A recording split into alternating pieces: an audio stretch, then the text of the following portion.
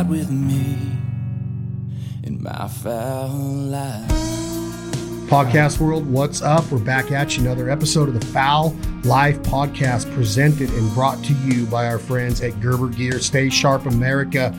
Use everything you see at gerbergear.com, whether you're building a blind, whether you're cutting meat off the bone. I don't care if it's an elk, a deer, a duck, a goose, a pheasant. They have the tool that you're going to need to be a provider. That's why we lean on Provider Gear by Gerber every single day. They stay sharp, they keep an edge, and we truly entrust in them on a daily basis, whether we're on the road or at home in our kitchen, our backyards. Thank you, Gerber Gear, for supporting the lifestyle and the culture of the foul life and the provider. Today's episode I'm excited about because we get to mix a little bit of some of my favorite things: athletics, specifically MMA and fighting, goose hunting, specifically specs and snows in California rice country, with the man, the myth, the legend himself, Rock Merlo. I got my brother Clay Belding and two of my good friends from the fight world, Chad Money Mendes and Dan Hendo, the All-American Henderson. Thank you all for being here. What's up, fellas? What's up? What's up, guys?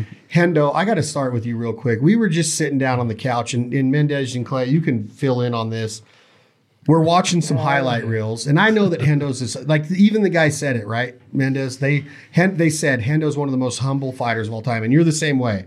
When you see that, Henderson, when you sit there and watch that, has it happened before where you get stuck in a room with a bunch of like fans just fanboying out over you? Does it get old, or do you like to relish and relive those moments? I mean, we watched your top 5 knockouts.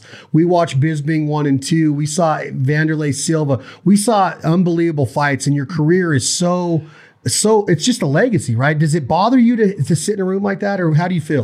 No, honestly, it never happens. So I mean, you were the fanboy today.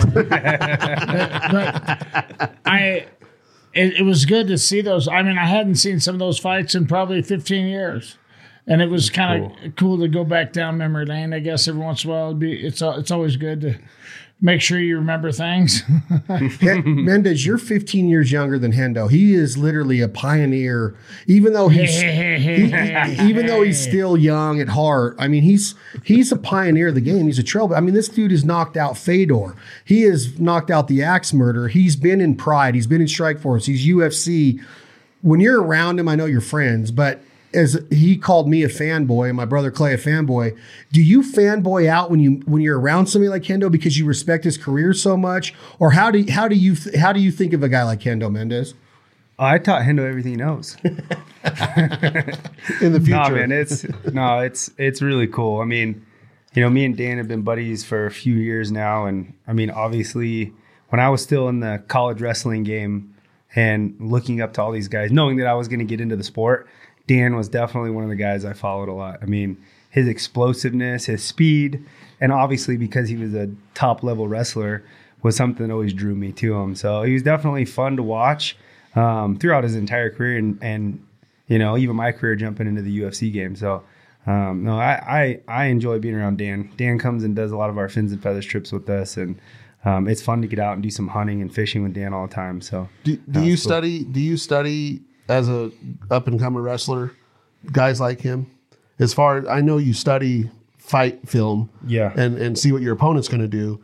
But do you look at? I mean, he's like a top wrestler growing up, right? Do you go and look at his film and say, that I do that move a little different, or how did he do that move, or anything like that, or do you just go with your coaches at the time? No, I think what was so cool about Dan was, I think our styles were.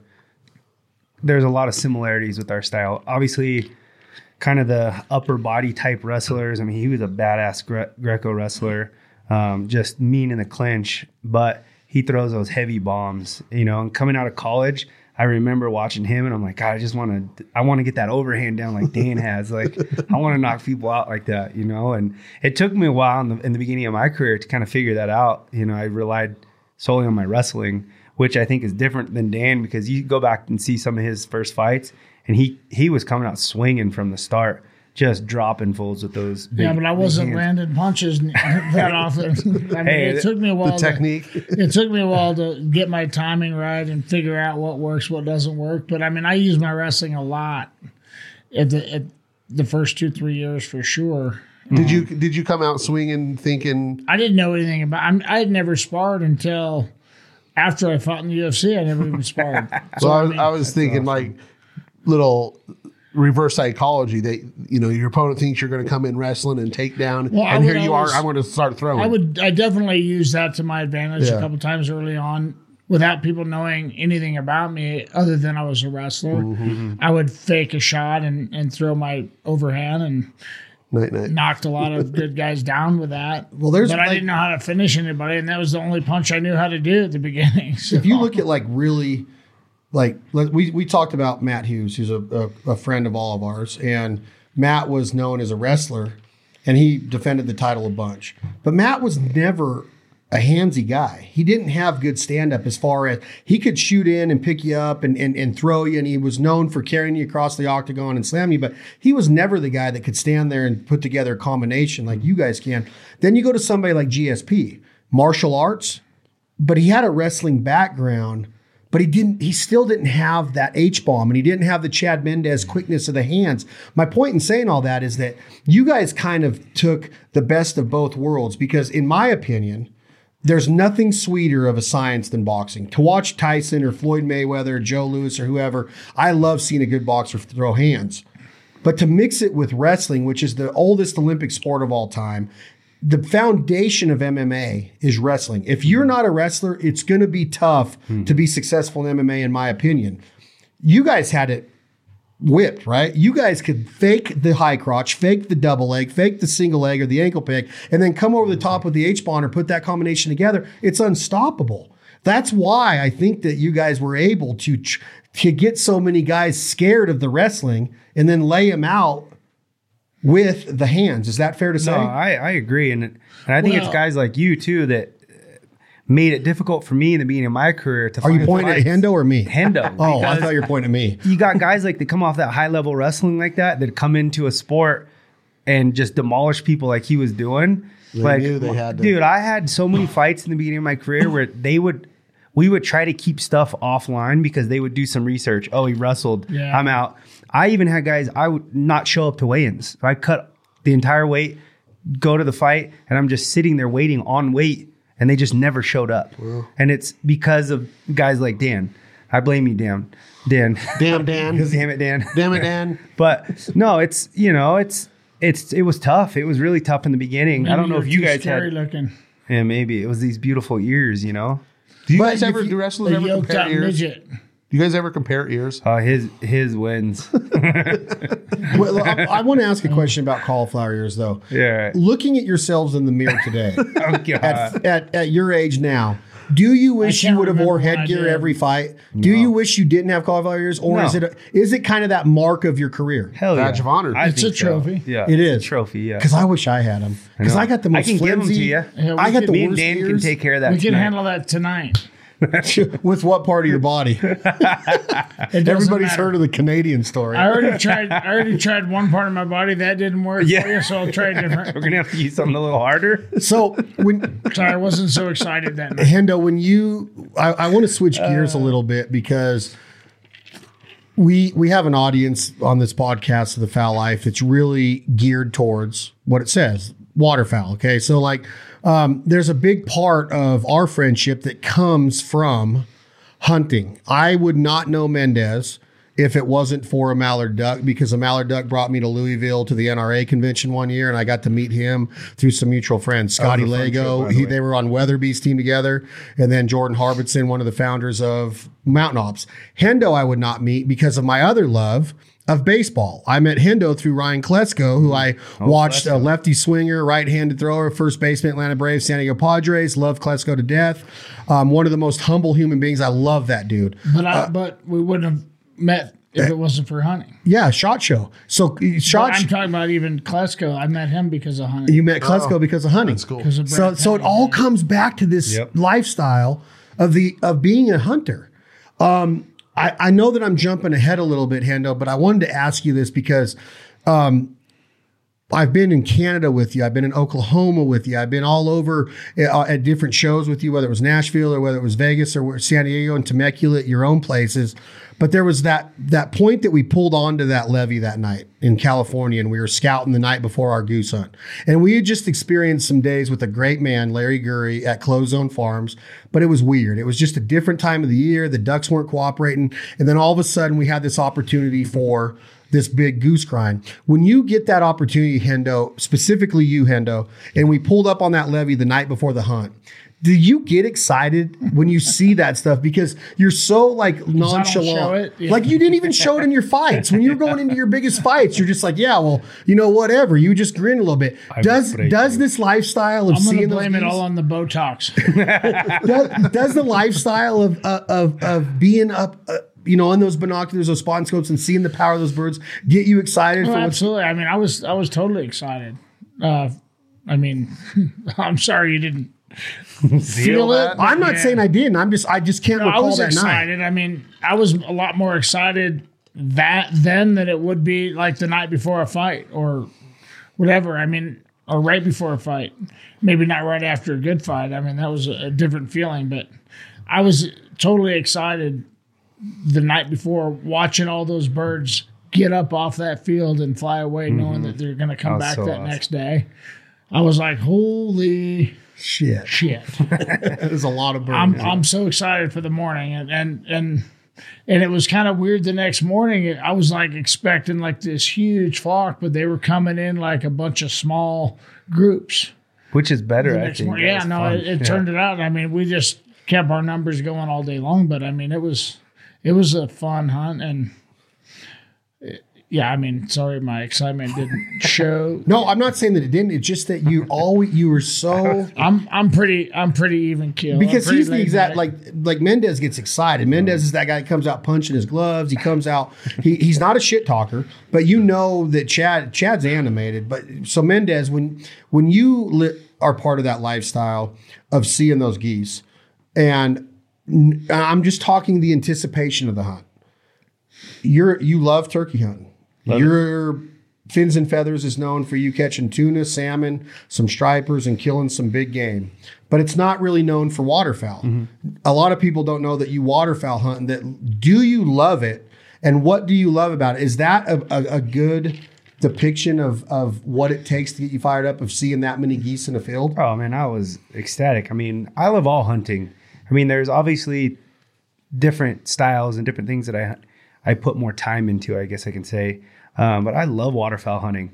Like how often do you get to go to a field like that the night before and see that many geese in one spot? Like, if that doesn't get you excited, something's wrong with you.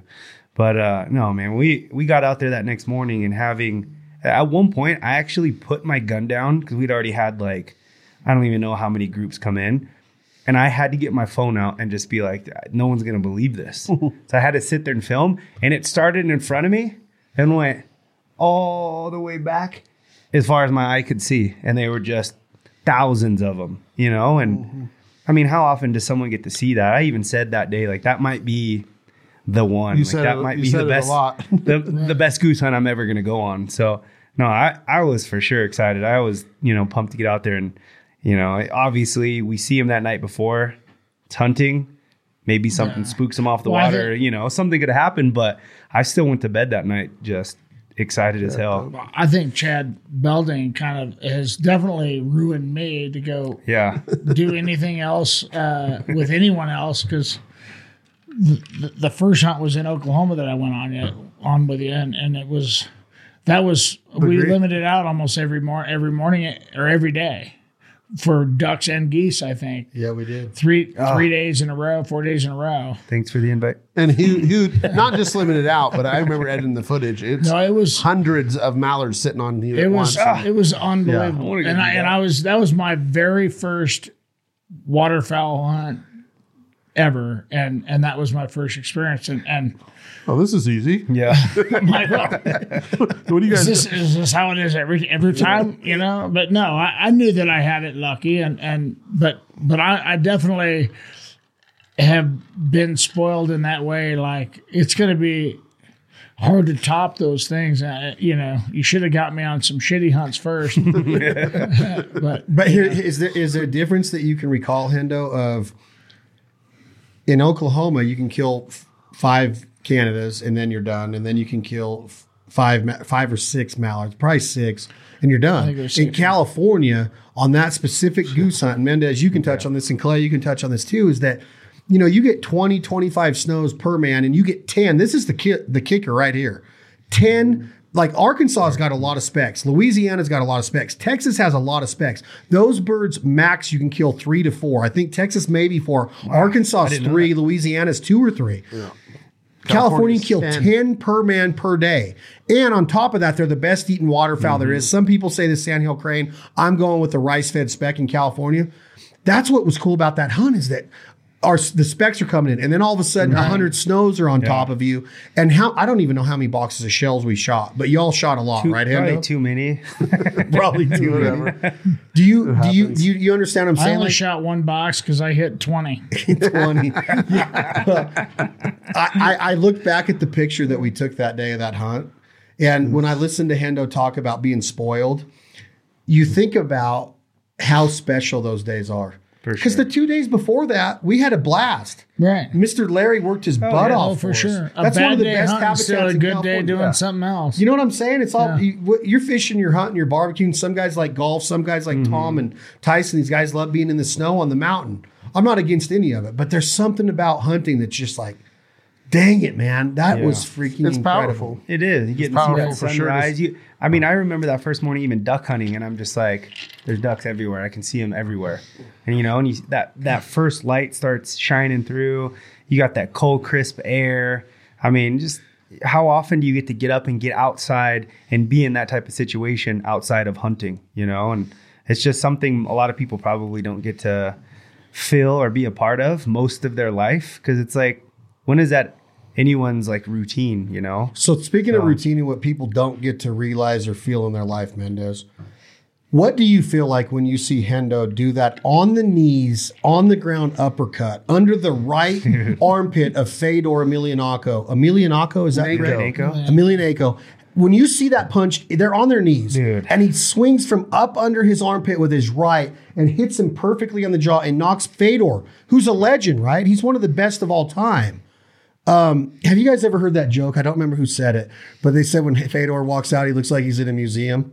Because he'd just be like, have you ever seen Fedor walk out? He looks like that. I've never paid attention to it. Have you ever seen him walk out? He looks like he's in a museum just looking at pictures and shit. But Hendo knocks him out from his knees. Yeah. He's one of the toughest guys in the world. He's like the Ivan Drago of MMA, right? Rocky IV. Yeah. Like, that's what you're training against. What do you think about when you see something like that, Mendes? Like, do you want that? Oh, hell yeah. But I think what I'm more impressed about is the fact that it was basically a reversal into a scramble with a uppercut punch knockout in the mix of all of that. It's not like he got on him and held him for a second and just threw one. It was like, it all happened so fast. Like, I'm on the bottom, now I'm on top, and you're knocked out. Situational awareness. I remember watching that fight, and I was actually nervous for Dan. Were you there that night? Everybody that I know, I don't know if I was nervous there, but for me, except for me. Yeah, you were nervous. Not at all. I was calm and just. He's a lot bigger than you, right? He was 25-ish pounds. He was actually lighter than he normally was. Yeah, my weight is a lot. Yeah. He's a big. I had to gain a little. How respectful was he though, Hendo? Was he? He doesn't say much anyway, and he's never disrespectful. He's not overly talkative, but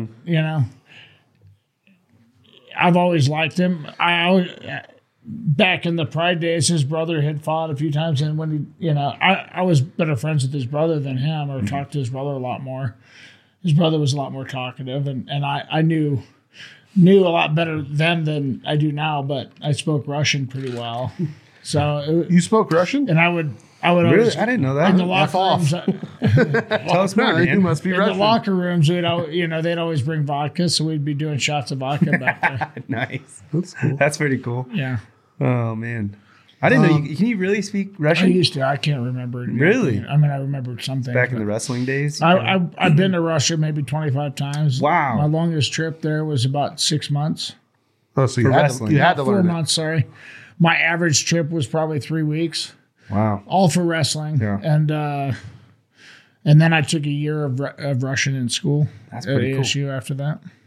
Learned something new about you today. Being Dan. the fighter that you are, Dan, and the fight fan that you are, when you see a fight like Chad when he fought Connor, or Chad when his fight with Jose Aldo got fight of the year, you're bigger. I thought he won. You're bigger. You're a Greco-Roman Olympian. Chad's a world-class collegiate wrestler with hands. Don't worry about that. What do you think of the I don't know if you call it the smaller class Hendo or the lighter weights, but when you see somebody like Mendes put together what he did in that first round against McGregor, step it in on 10 to 12 days notice. I don't know the exact amount of hours, but it was not a very long camp, 10 days. Or the Jose Aldo fight. Do you get excited for the little guys when they're doing that? Because like I'm 50 pounds heavier than Chad Mendes. He knocks me out in under a minute. I always got excited to watch Chad fight. Before you knew him? Yeah, I mean, before I met him, we had mutual friends that would talk about being with him and stuff, but I don't think I ever personally met him. But I was always a fan, and obviously, even without any mutual friends, because he was from the wrestling world, I'm always rooting for the wrestlers in MMA. Yeah. So, I'd always try to watch his fights. Just so. When you see, and I would get excited to watch certain guys. After watching him fight a couple times, I enjoyed watching him fight. So were you watching Mendes in the WEC days? Before that, you weren't? No. So you just knew him as a UFC guy? Yeah. So when did he come on the map in Dan Henderson's eyes? Was it the McGregor night? No, it was way before that. A couple years before that, probably.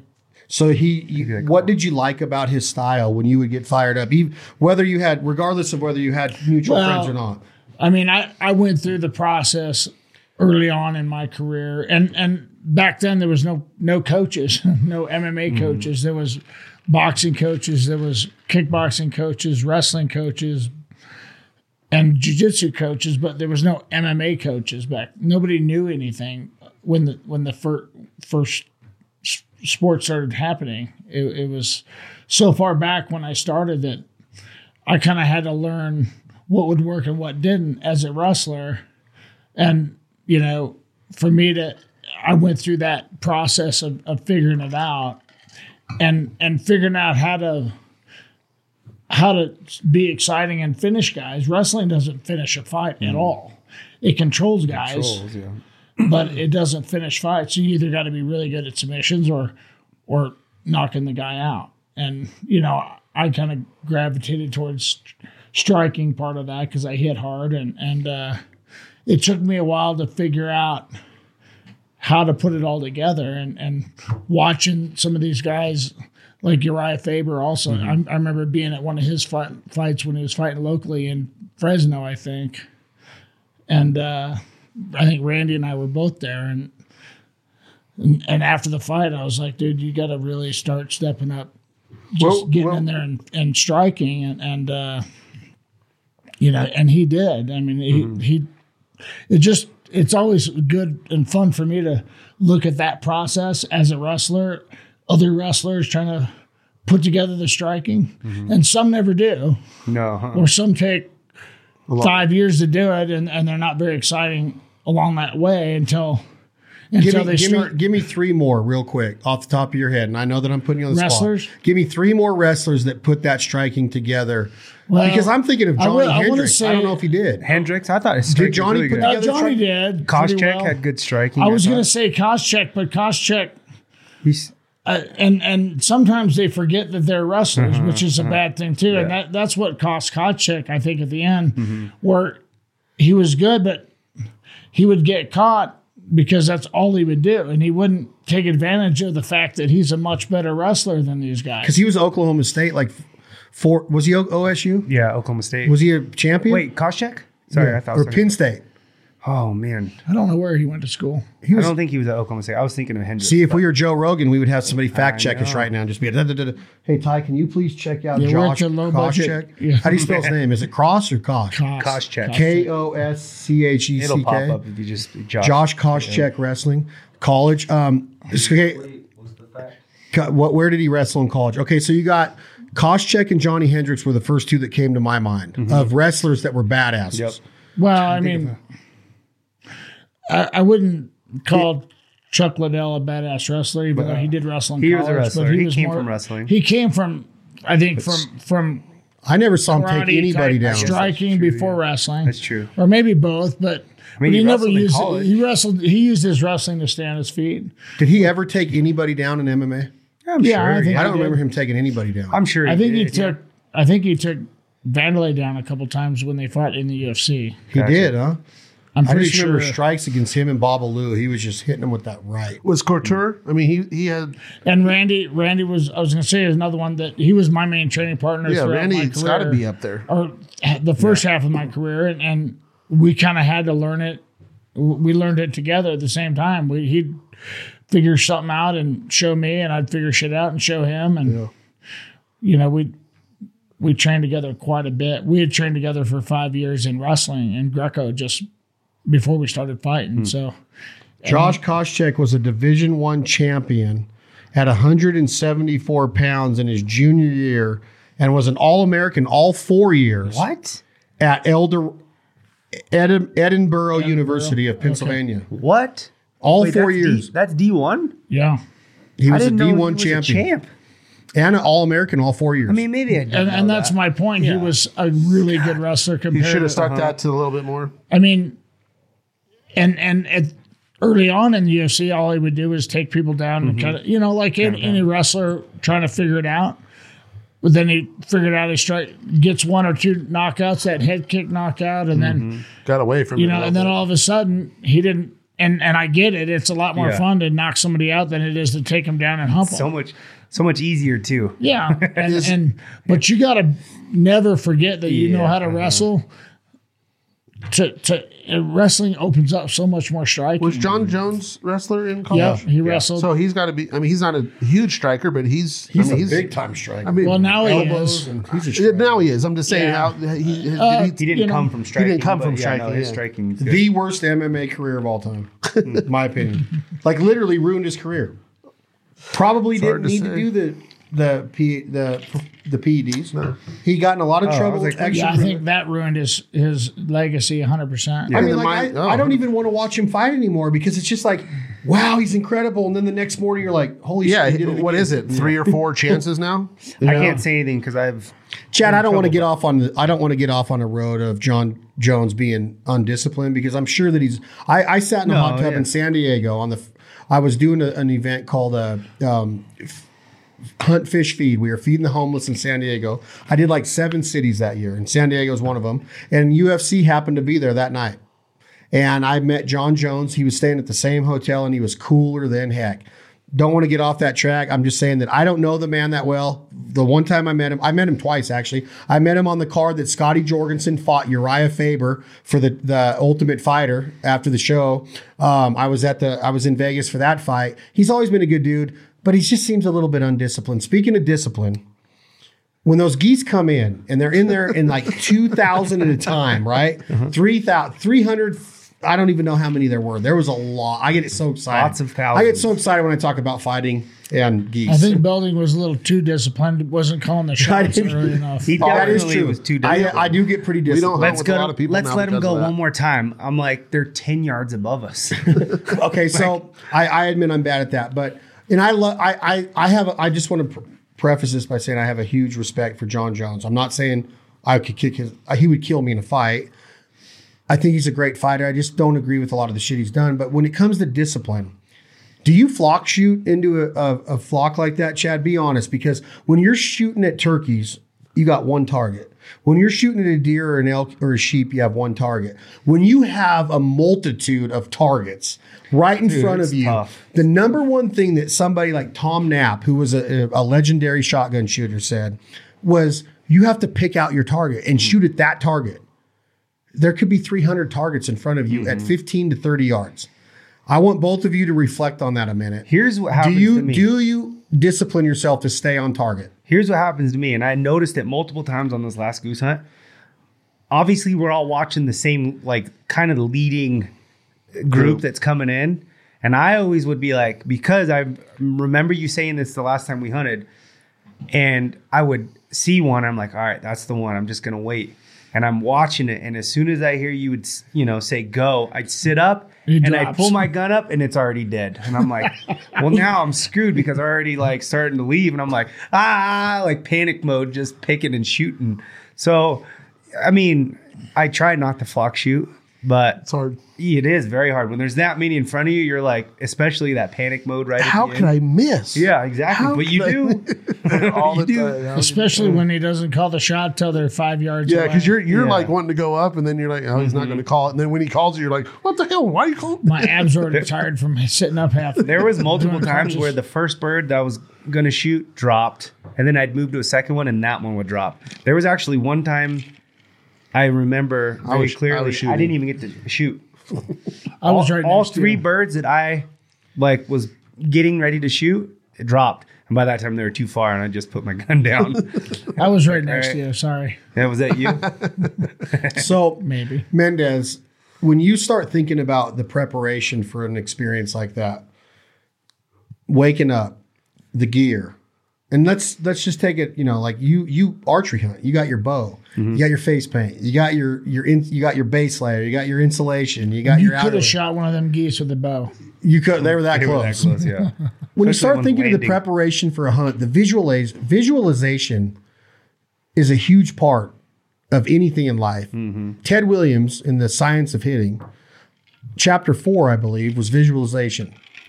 If you're not visualizing what that pitcher is going to throw you, and you're not like, all right, if he throws a slider on the inner half, I'm going to hit it here. If he does this on the outer half, I'm going to let the ball get deep. As a fighter, you got to visualize. If Bisbing does this, I'm coming with the H-bomb. If he does this, I'm doing this. If Aldo does this, if McGregor does that, you got to visualize that the night before. You visualize on a hunt.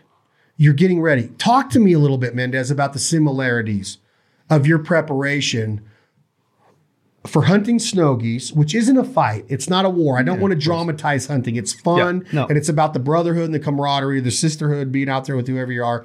And then the night before a fight or the walkout, we get out of those trucks and we're driving out in the UTVs, and you're like, oh man, this is go time. Is there any similarities? Is there anything that compares at all with the adrenaline rush of the preparation part of a hunt compared to a fight? Oh, 100%. This is something that I get asked probably more than anything when I do any type of interviews or sit down for podcasts.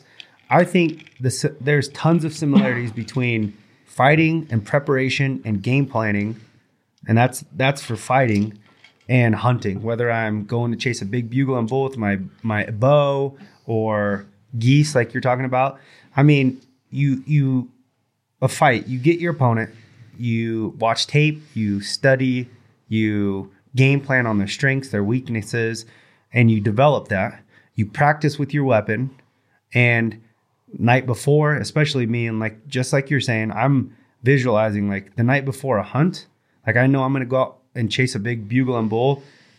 I've been practicing with my weapon. I've been scouting and trying to game plan. Like, okay, I've been seeing them doing this a lot of the times. There's a good chance they're going to do this. I think if I sit here, I might have a chance. They come by me or whatever it is, But same thing with a fight. You're getting ready for that opponent. You're getting ready for that animal. Practicing with my weapon, and the adrenaline. I mean, you have to learn to control that excitement, that adrenaline dump. You go out there and you're, basically blowing your wad on your excitement for a fight. You're gonna go in that first round. You're gonna crash. If you go out there and you have a big bull walk in 20 yards and you're so wound up, chances are you're probably gonna miss. And so there's so many things that are like identical as far as the fight game and hunting. And do you think that's part of that draws you to it? I think so. I mean, obviously I enjoy eating wild game. I think that's probably for me, like feeding my wife's like very particular on what type of meat she eats. Doesn't like really eating store-bought stuff. She'll eat all the stuff that I hunt. She even hunts herself. So And that means a lot to me. And obviously I enjoy eating. I've seen the health benefits. I've seen how I feel during my training camps, eating a lot of really bad stuff compared to lean, organic, wild game stuff. And I can tell in my training, even in fights, when that stuff's off. So, it means a lot to me being able to eat that stuff. But yeah, I think there's a ton that still draws me to that same feeling that I get when I'm walking out to the octagon and all the preparation that goes into it, that a lot of that stuff that people that don't hunt don't really think about. And that's what means so much to me, I think, with both hunting and fighting.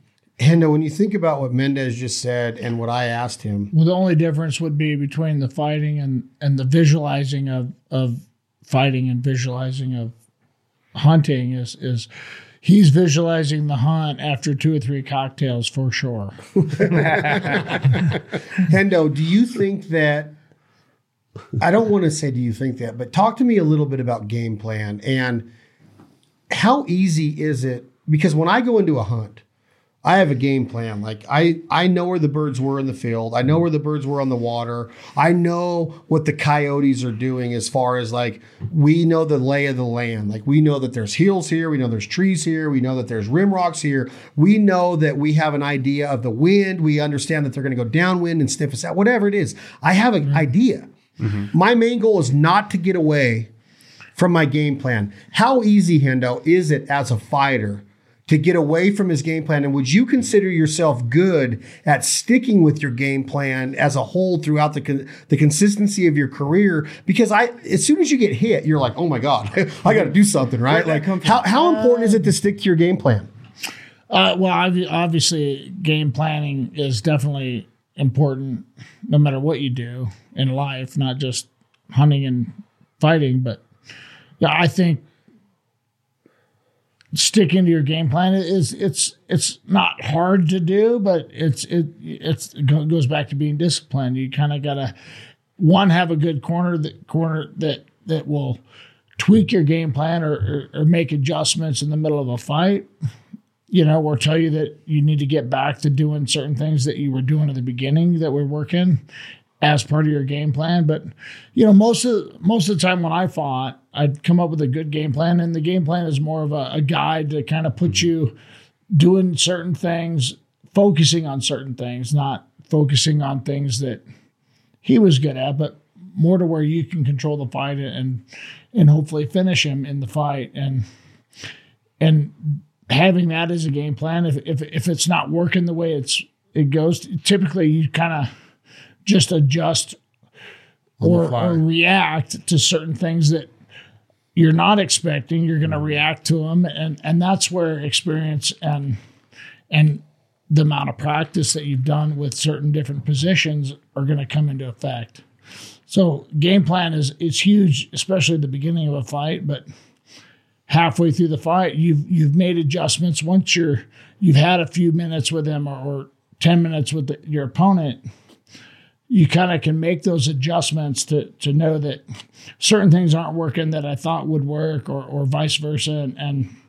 Or you stick with, you can make adjustments on your own, or you have your corner need to tell you, hey, that's not working. You need to do this. There's been a couple fights where I've had a game plan to go in and do certain things the first couple rounds. And once he's worn out a little bit, then I'm going to stand there and bang with him. And like when I fought Vitor, I was going to wear Vitor out the first couple rounds, get him to break, and then stand up and just beat him up the last round. And I was in the cycle of just taking him down, beating him up and I never kind of remembered to do the last part of it. And that's where I kind of was going to, my corner didn't remind me to, hey, we're going to just beat him down enough. Yeah. They were too excited. Yeah, I mean, that's one fight that sticks out as far as the game plan of it, and it was very effective to do that in the fight, but I wanted to finish him. So has there been a fight that I imagine probably every camp, kind of go back to that reverse psychology. How many times in camp where you would study your opponent and say, okay, he's weak on the left uppercut or the sweep or whatever it is, but obviously he's watching you at the same time, right? So how many times would you come up with something new that you might have never done before in a previous fight that would work against him. You know what I'm saying? Trying to know where I'm getting at. How many times would you throw something in new that you've never done before or never worked on before that your coaches would say this would really work against this guy? For me, it wasn't even so much what my coaches would say. Sometimes during camp, like knowing a guy's strength and weaknesses. And here's a good example of that. I fought Hani Yahya, who was a master on the ground. Yeah. But I knew he loved to play guard. And he was really good at keeping guys in his guard and then working his magic as far as throwing submissions up. And so I never wanted to really be in his guard too much. But I'm like, how could I pass this dude's guard and try to take his back or do something that benefits me without like getting in there and like getting caught in submissions? And I think it was like the week or maybe 2 weeks before I was supposed to leave to the fight. And me, Joseph Benavidez, and TJ Dillashaw were sitting there kind of just drilling. It was a lighter session, and we're kind of game planning and just going over some stuff. And I was like, how crazy would it be if I just stood over this dude and did a front flip over his guard? And they're like, it sounds cool, but I just don't think it could happen. I said, watch this. And so I actually did it on TJ, or maybe it was Joe. Actually, I did it on Joe, and TJ was standing there. And we were just like, holy crap, you got to try that in a fight. And so, it's one of those things that's kind of dangerous, but I felt like my scrambling just from wrestling was good enough that if I got in a weird spot, I could scramble out of it. And I ended up doing it in the fight. I actually did it in 2 different fights. I did it with him and Javier Vasquez, where I did a front flip over and passed their guard. And Hani Yahya, I actually passed his guard and took his back off of it. So it actually worked really well. But that was one of those times where it was like one of those things that nobody's really done. Yeah. And I was just like, how cool would it be if I could do this? And screw it, let's try it. Another one was when I fought Aldo, slipping the jab. Like when he throws a jab, I'm slipping but dropping low to where he thinks I'm shooting, which brings his hand down, and I came up with that big uppercut. Yeah. And that was something I kind of worked on a bit through that camp and just felt that it was going to work. And we got out there, I could see his jab a lot of the times, and especially towards the end of the fight when he slowed down a bit, and we just let it rip. So I don't know. I would, through training camps, see guys kind of where I thought that, their weaknesses or whatever, and thought maybe, okay, we could try this. But what about you, Dan? Well, I mean, everybody kind of has their tendencies of what they're good at, what they're not good at, or what they typically do a lot more of, whether they're good at it or not. So, I mean, every opponent does something a little bit different.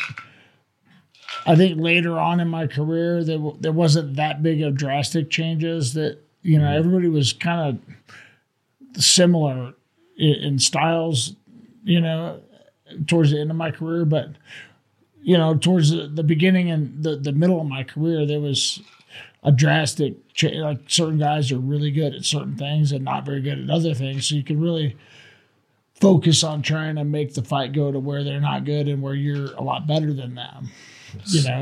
So would you say the talent, I don't know, say talent, because obviously you guys it just got more well-rounded. I was just going to say, so the more rounded athlete it's better nowadays than it was back for sure. then. I mean, there wasn't that many well-rounded fighters the first part of my career. The middle there were, but, as it came on, everybody was really well-rounded, but they weren't great at any one thing.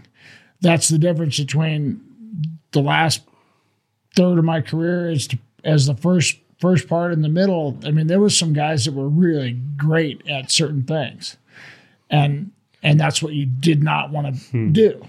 So it was a lot more important then than probably it is now, since guys are really well-rounded. They might be good at certain things, but not very many of them are great at something. And when they made those fights back when you started, in your early career, you were a wrestler. You were probably more towards the more rounded people when you started your career, right? A little bit. They were getting to that point. You were great at wrestling, but I was saying, was it always based on ranking of who you fought, or was it early on? Was it you want to see a wrestler and a stand-up guy? How does that fight? Pride never gave a shit about rankings. They gave a shit about what the fans would think would be the best matchup. that's why they were known for matching up little guys against big guys, especially from a Japanese culture standpoint. Most of them are smaller people, and the smaller people love to see the small guy beat the big guy. And that's why I became pretty popular, because I did fight a lot of bigger guys and did well over there. Cool. So, yeah, and to answer your question, it's, you know, when certain guys were really good at certain things that you needed to get better at to defend, that's when I learned the most. If certain guys were different, like when I fought Paul Harris, he was really great at ankle locks and ripped people's knees off. And I got great at defending and doing leg locks, because that's all I did the whole camp. And so when you think about what you're talking about, Hendo, of some guys were good at this, some guys were good at that. You wanted to get better at this because you weren't that good at this. You wanted to improve on this during camp. At this point in your hunting career, what has stood out that you want to excel at? What do you want to get better at? You've deer hunted with a bow. You've deer hunted with the rifle. I don't know if you've muzzle loaded hunted. You've waterfowl hunted. You've turkey hunted. What do you love about it, and what do you want to get better at so far? Well, I mean, I don't know about Chad Mendes, but for me, hunting is more of a fun experience thing for me. It's not like fighting was my job, and I had goals to where I wanted to achieve certain things, and I was a lot more serious about it. Not that I'm not serious about hunting, but hunting is more of a release for me to go out and experience cool and different things that are fun for me to be outside. And yeah, I do get a big adrenaline rush off of, you know, when I'm in that moment of being able to take an animal.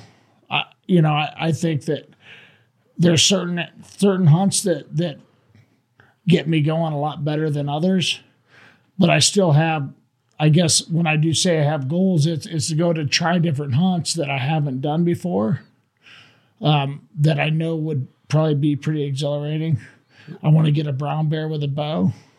Really? That would get you. Just go right to the top. Yeah, just I did go straight up there. Yeah, snow goes to a brown bear with a hunting bow. with a bow before, and got within 30 yards of a few of them as they're walking by, and didn't.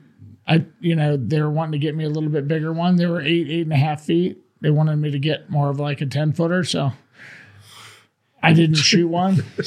Well, that's a good way Snow goose to a brown bear with a bow. So, I mean, but that's a hard pass for me. it's just one of those I don't have goals in hunting to where I'm focused on different things as far as making myself better at it. I would like to, the next time we go hunting, try learning how to start calling for ducks and geese. Like, I've been 3 or 4 times now with you, I think, and haven't even tried it. Although last time I think I was doing duck calls with the Aflac. Aflac. He was the whole time. He was. Aflac. Anytime ducks would come in and turn to go the other way, he'd be like, Aflac. No, I think it was geese. It was geese, right? Oh man. So, That's cool. You want to learn? But I do want to learn how to call. I know I can call an elk in pretty good. Chad just taught me some stuff. Oh, Last, duck what, call. 2-3 nights, yeah. You calling and vocalization is kind of like, I look at what you guys do, like You're playing the an fight instrument. game. Yeah. There's a hunt game, right? Yeah. There's the game and everything. I think that it's almost like this. I've hunted with a lot of soldiers. Hendo, I know you've done a lot of military events, giving back to our veterans and our active military, our wounded military.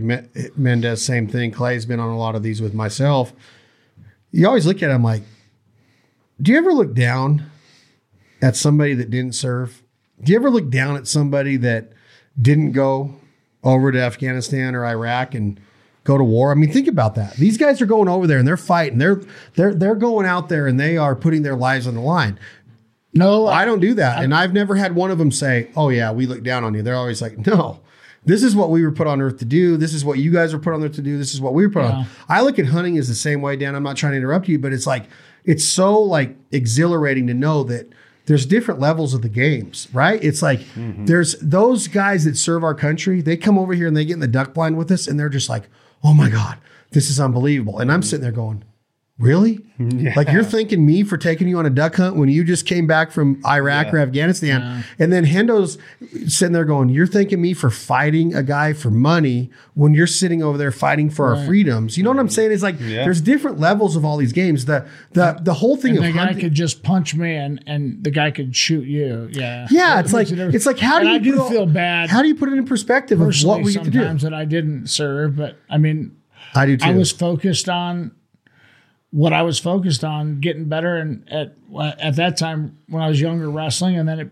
turned into fighting. It just never stopped, and until I was 46 years old, it was a little too late to enlist then. Well, I mean, like Chad's saying though, I would want to serve just because I respect them so much, but I don't think I could do it. It's just not in me. Like if it was more in you, I think you probably would like Pat Tillman, right? No, I think I would have been pretty good at it. You not saying you wouldn't have been good at it. I couldn't fight though. But I couldn't. I'm saying like Pat Tillman, right? He's in an NFL career, 4 years into it. He stops and goes do it. He has that even more will and want than we are saying we have. The desire to do it. I just they love it. When they're not there, they want to be there. Love. That blows my mind. Yeah. And they come back after 9 tours and they're hurt and they're injured and shot and one leg, sure. And all they want to do is go back. Mm-hmm. But back to the hunt. Yeah. Not to disrespect our military at all, Hendo, but you touched on that is that there's all these different levels of the game. I'm a wrestler. I got to learn how to throw. I got to learn how to defend the clinch. I got to learn an arm bar. I got to learn a clinch. I got to learn all of this stuff to choke you out, to be an MMA fighter, to be a world champion. You held belts in multiple organizations. Mendes, you were a wrestler that learned to throw bombs. You learned to be able to, what you just described as front flip over a clinch. In hunting, you're doing the same thing. You're like, okay, I went on the sporting clays course, 5-stand course. I learned how to shoot a shotgun. I can hit a target, but when my adrenaline comes up, can I hit the ducks and the geese coming in? Will I not flock shot? Now I want to learn how to call. Now I want to learn the decoy spread. Now I want to go get a dog. I got Charlie Blackman, he is a badass baseball player, starting right fielder for the Colorado Rockies, all-star. Every year he's an all-star. One of the best hitters in the game. He is on a different level of happiness right now because he has a new black lab puppy. He's like, I just added this to my game, right? My arsenal. Like, there's so many different levels of the game. It's like, when does it stop? It doesn't. How does somebody go, you know what? My wife will tell you that. It doesn't. It doesn't. Better rifle. It doesn't better stop. Decoys. No. Better. And it's especially now starting Fins and Feathers and going from the athletic side of it and being a wrestler to a fighter my whole life, and then starting Fins and Feathers. I think I'm for sure 100% gone from home more now than I've ever been in my whole life, traveling on all these different hunts and, doing stuff like this. And, I'm gone a lot and I hear it, but I get it, but this is what we live for, man. This is my dream. Like, I've worked hard my entire life to get to where I'm at now. And I feel so blessed to be able to call this my job. Like, I'm making money doing what I absolutely love. I'm going out and hunting, providing food for my family, starting brands like The Provider with you. Like, this is just like a dream come true for me. So, it all comes full circle. We work hard in the beginning to get to that end goal. And, it's, to me, like I said, it's just been a true blessing. I have a question for you. Yeah, what's that? When are you fighting next? I retired 2 years ago. But I might fight tonight if Chad pops off a couple more. That would be the worst move of your life. He's 35. How young are you, I should say? 35. He's 35. About to be 36 May 1st. I fought till I was 46, so you got plenty of time. You're a lot tougher than me, Dan. No, I'm not. No, man. You were also maybe more stubborn. I'm gonna put this out there. You were also getting paid a lot more than me. No, for sure. for sure. If I was getting, I don't blame you for sticking up for not getting paid. I probably would have been there too, but you're getting paid a lot more than I was that many years into my career, probably. Yeah. It just just happened to stay fighting for 20 years. Yeah. But if you beat McGregor that night, things would be different.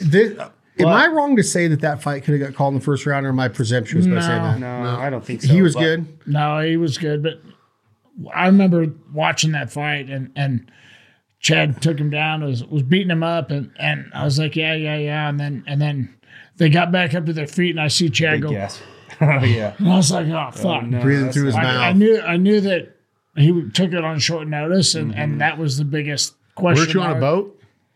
Here's the thing. So I fought Aldo not that long, a few months before that, and I mean, you guys saw that fight. That was. But the you little worst guys damage move I've so ever had in a fast that fight. you got to be in shape. Like me kicking him, my tops of my feet were just, the bones were bruised. It hurt to walk. Shins from kicking him, hitting knees, hitting elbows. Like all the muscles in my calves from taking kicks from him, my legs from taking kicks. I peed blood that night. Like I got back to my hotel room and I pissed blood. Like my kidneys were sore. Every muscle in my body after that fight for probably 2 weeks hurt. And my hands all hurt from hitting. And that lasted probably a month or two. And that was a fight, the hardest fight in my career, I think. Like I always say this, like I probably took about 10 years off my life in that fight. But I come off that fight, I'm not even in the gym. I'm like staying out of the gym, trying to let my body heal, starting Fins and Feathers, and working on getting like the outdoor lifestyle started. And I was fishing. I was doing a lot of salmon fishing when I got the call from Dana. It wasn't Dana. It was my manager that called me, who had spoke to Dana. And basically, hey, Aldo just injured his rib. We're 10 days out from the fight. You want to take it? And it's like, obviously, no, I don't want to take it. But how am I going to turn this down? How am I go out there and knock him out with one punch? I think you were in the position to have that fight regardless whether you took it then or within the next fight after that. Mm-hmm. They would have found somebody and you still would have been in line. It's true. And I think they dangle that amount of money in front of your face, and it's like, how do you turn that down with the title shot? But you also have your legacy of like, well, I'm not in shape. I'm going to be gasping. I'm going to be breathing through my mouth. And that it's a really tough thing, especially when, But he's at the point where he's trying to start his own life and support family and everything else. Is the fight game different, Hendo? Hendo, is the fight game different with legacy? Let me preface it by saying, you could talk all the smack you want. You could raise all the hype you want. You could throw as many water bottles at Nate Diaz like McGregor's done before that you want. You could be worth all the money in the world and get a fight with Mayweather. But when Dustin Poirier knocks you out in the second round and you go down like that, is there a difference in the fight game than other sports or other lifestyles of like, I did raise this much money. I do have a good life. I'm rich, but I just got my ass kicked. I just got knocked. Like, is there a difference in the fight game? Like, your legacy is more important. I think in your example right now with Conor McGregor has a better legacy or better rankings over the all-time greats than he should because he ran his mouth so much. Yeah. Because he's more popular. If you take his exact wins and losses and records, he shouldn't be up nearly what we were talking about earlier as far as the best of all time type of thing. Even though he did have two different belts at the same time in the UFC, which was a big accomplishment. I think without his mouth helping him gain popularity, he wouldn't have that legacy yet. I'm not saying he couldn't have that legacy, but he's still young in the sport. If you were any bit of an athlete and you could beat people up with your brain, you would be the Conor McGregor of this sport. You're talking about me specifically? Yes, your brain works on a different level. Yeah. And but I wish I had that brain. But like if I had that brain with my fighting talent, I'm the same way. We'd be multi-billionaires. I prefer not to talk shit. I prefer. No, I'm not that way either. But if you think about like the legacy, the absolute legacy of Mike Tyson had some exploits where he would go. He lost it like on the Lennox Lewis, but that was towards the end of his career. But in the beginning of Mike Tyson's career, like he would look at Bone Crusher Smith or Tony Tucker and or Michael Spinks. If you look at the face-off with Michael Spinks, he's like Hendo. He's just like, his eyes are just going back and forth. Michael Spinks is dead before the fight starts. Mm-hmm. Mike But Tyson didn't have to throw water bottles and talk shit. But Mike Tyson is the most popular fighter of all time. There's an argument with Muhammad Ali because of the politics. I get that. But when a couple of years ago, when Lennox Lewis, Evander Holyfield, and Mike Tyson walked into that ring that night when they were doing the 50 all-time greats or whatever, the crowd lost its mind when they saw Mike Tyson. Mike Tyson went to prison for you know what. He lost to Buster Douglas in Tokyo. He should have never lost that fight. He was at 20 years old, the undisputed heavyweight. It will never be done again. At the same time, Eddie Murphy was selling out arenas with Delirious and Raw. Will never be done again, what Eddie Murphy was doing. But what Mike Tyson did in the fight game is like, oh my God, that's unprecedented.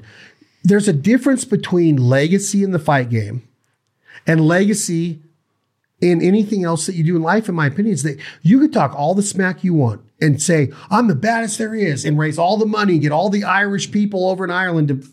But once you get bounced off the canvas by Dustin Poirier, you're like, wow, it's not what I needed. It's not what I wanted. I don't care how much money I'm worth. I will say it's not about the money in the fight game, guys. It's not. You have to win that fight. You straight out, if you're going to talk that much smack, you better back it up, is all I'm saying. You could sell as many fights as you want and raise as much pay-per-view money as you want. And I know Joe Rogan would sit here and go, he did it. He raised that much money. Conor you have to win the fight. Backed up a lot of his shit talking along the way. That's true. I'll give him that. And this last fight, I actually gained more respect for him as a fighter after the fact.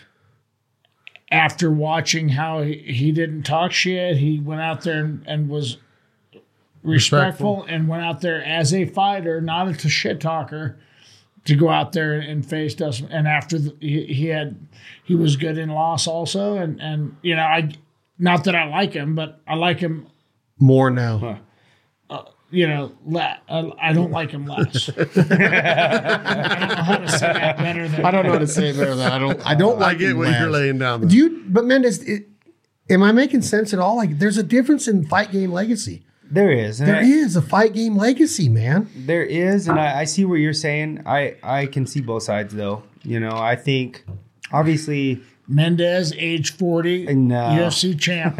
Are you coming back, Chad? Not happening, man. What if Dan's going to train you? My life is good. Come down and train. Comfortable I'll tuck you with into money. I'm growing multiple brands. One of them with you building. Imagine we got how some big much stuff on the horizon. I don't need to get punched anymore. Again. But getting punched sucks. It's not fun, dude. I got punched yesterday at practice. This guy's still sparring. He's like, I still spar with the big gloves and little gloves. I'm like, Dan. Yeah, but nobody's like Hendo, man. No, nobody's a special breed. You know what I love about Hendo? And I might not like. I tell this story a bunch. I didn't enjoy it yesterday. I tell this story a bunch in private or just when I'm in my everyday life. But I was at Hard Rock one night with Hendo. We were going to Nobu Sushi.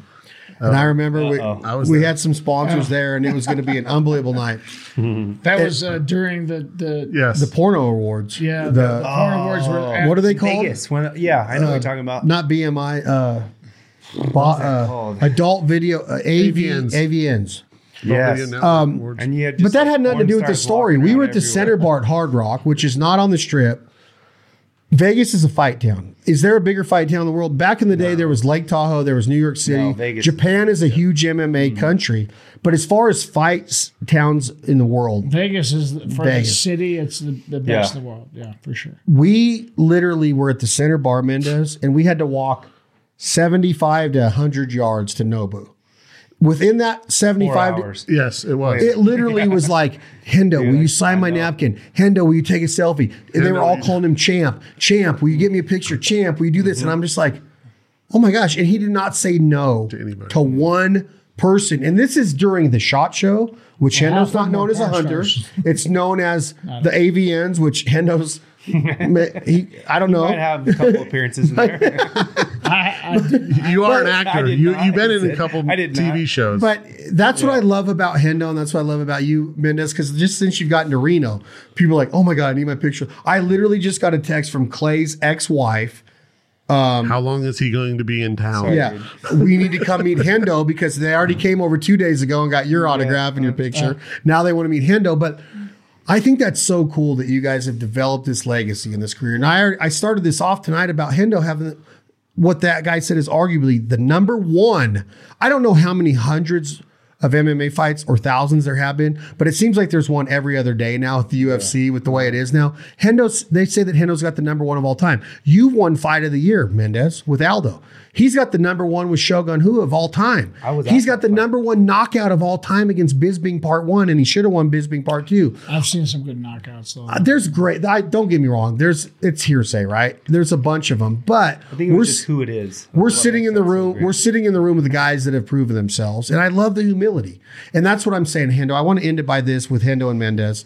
Clay, you're on this team. We're ending this now? Oh, do you want to end 2 hours in? We're only 2 hours in. I think we got another hour out of it. Okay, well then, maybe bartender. I gotta go to dinner. Chad, let's milk this. I am hungry. Mendes, if the fuck is that? Mendes, you've hunted all over the world. You've hunted all over America, North America. What are you missing? What do you want? I know you didn't fail, but you did not counter on you did not get the sheep that you wanted last year. What do you want the most out of this hunting career? Is it a trophy? Is it the camaraderie? Give me both answers. What do you want a 400-inch bull? Do you want a 180-inch desert? Do you want a 192-inch Rocky Mountain? Do you want to go kill a dollar a stone? What do you want the most out of this hunting career? Same thing I want. Dude. UFC belt. Bingo. No, man, I don't think there's any one specific trophy that you're talking about that I'm like, I have to go do. Like, you got these guys that are just chasing like their slams, or like you said, a 400-inch bull. Don't get me wrong, I would be ecstatic to get any of those, but I think for me, especially after going on that doll sheep hunt last year, dude, that opened my eyes. I mean, obviously I've been a hunter since I was a little kid, and I have always understood the adventure and the memories and the excitement that comes with each and every hunt. But spending 10 days in the backcountry of Alaska, living out of a tent, hiking almost 100 miles in some of the like steepest, craziest terrain, looking over, I think we saw over 150 different sheep, and just pushing through some of the highest of highs and the lowest of lows on a hunt. Like, I don't want anything more than to experience that again. Like, and I didn't even kill a sheep. I didn't get one. And as frustrating as it was, like day 6, day 7, especially getting so close to, dude, we see a ram over there. He looks really good. Takes 4 hours to get close enough to get, like, actually see his age.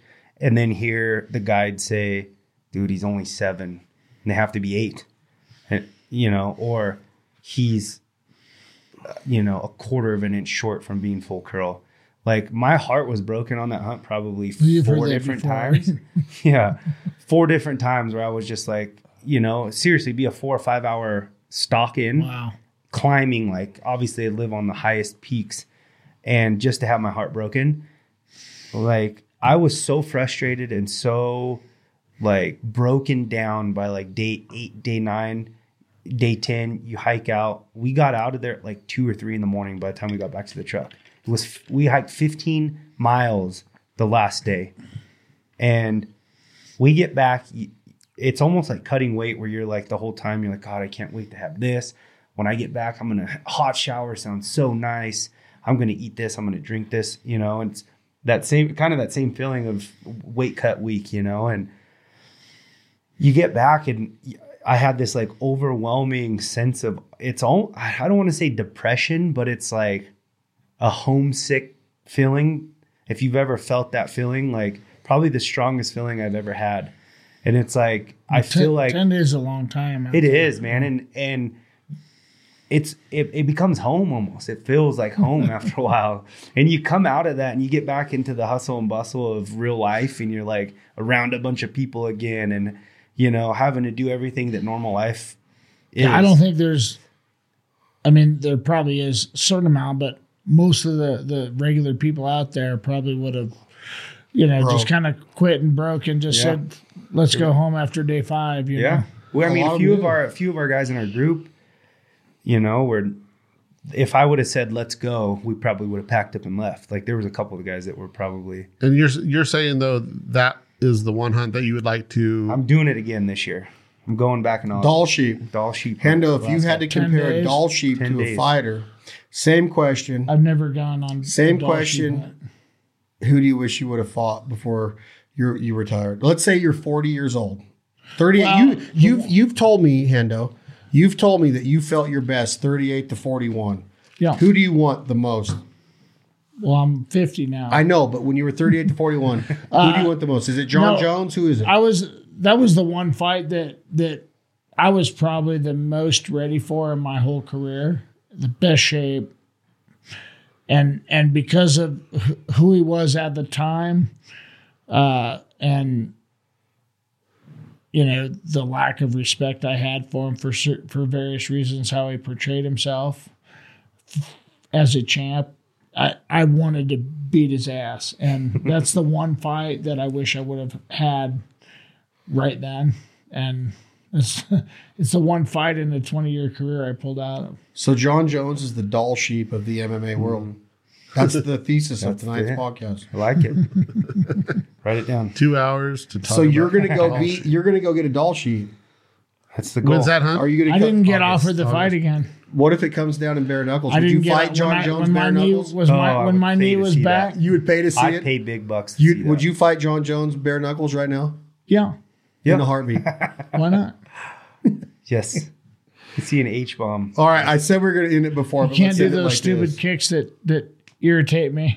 Irritational kicks. Mendez, Hendo, you guys go.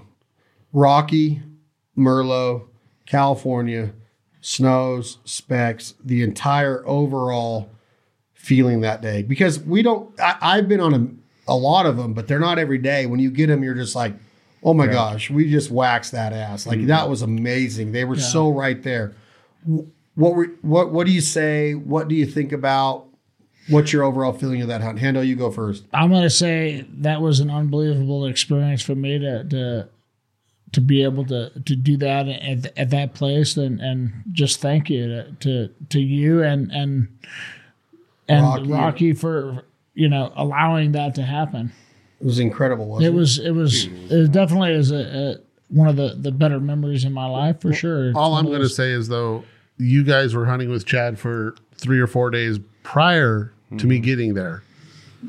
And you killed So what are you trying to say? You're good luck? You killed like 2 birds. Then I show up, and that happens. So you're saying you're a good luck charm? You're welcome. Yeah. You want me to go on your doll sheep hunt with you? Yes. I'll stay at camp. I'll stay at camp. No. You got to hike with him.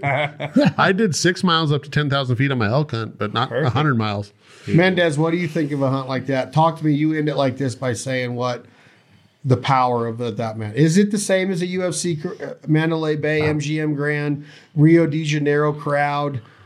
Talk to me about what you're feeling on a hunt like that when you got thousands of geese in your day. I'll be honest, man. That's what you just said. If you lose a fight, it's very similar. Yeah, it's tough to beat, but the excitement, like that night before, and just knowing that there's that many birds, that there is a possibility of that many birds coming in on top of us the next day is like, it's phenomenal. You go to bed, you don't sleep much, you're so excited.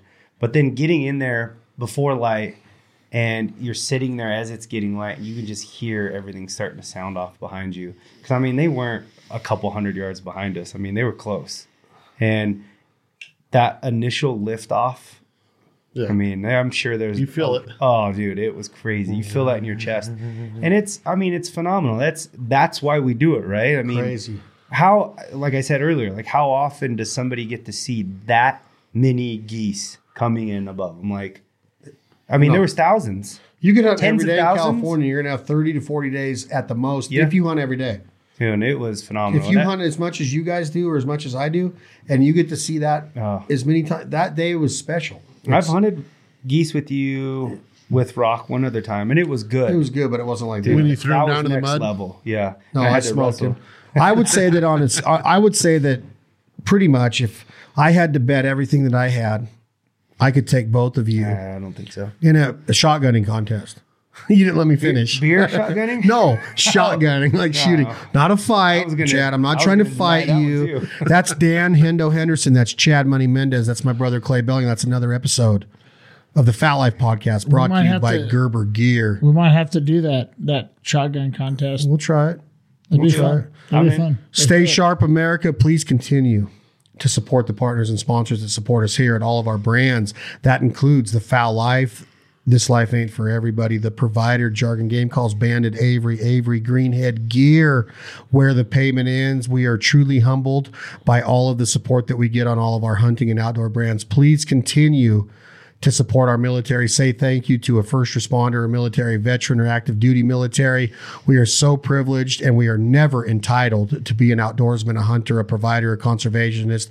We are not entitled to this lifestyle. We are so blessed to live it. I'm Chad Belding. Tom, Jake, hit that button. This band is called 2 a.m. Logic from the great state of Idaho. The song is called My Fowl Life. I'm getting ready to put the smack down on Chad Mendes with the help of Dan Henderson. Thank you all for joining us for another great episode of the Fowl Life Podcast.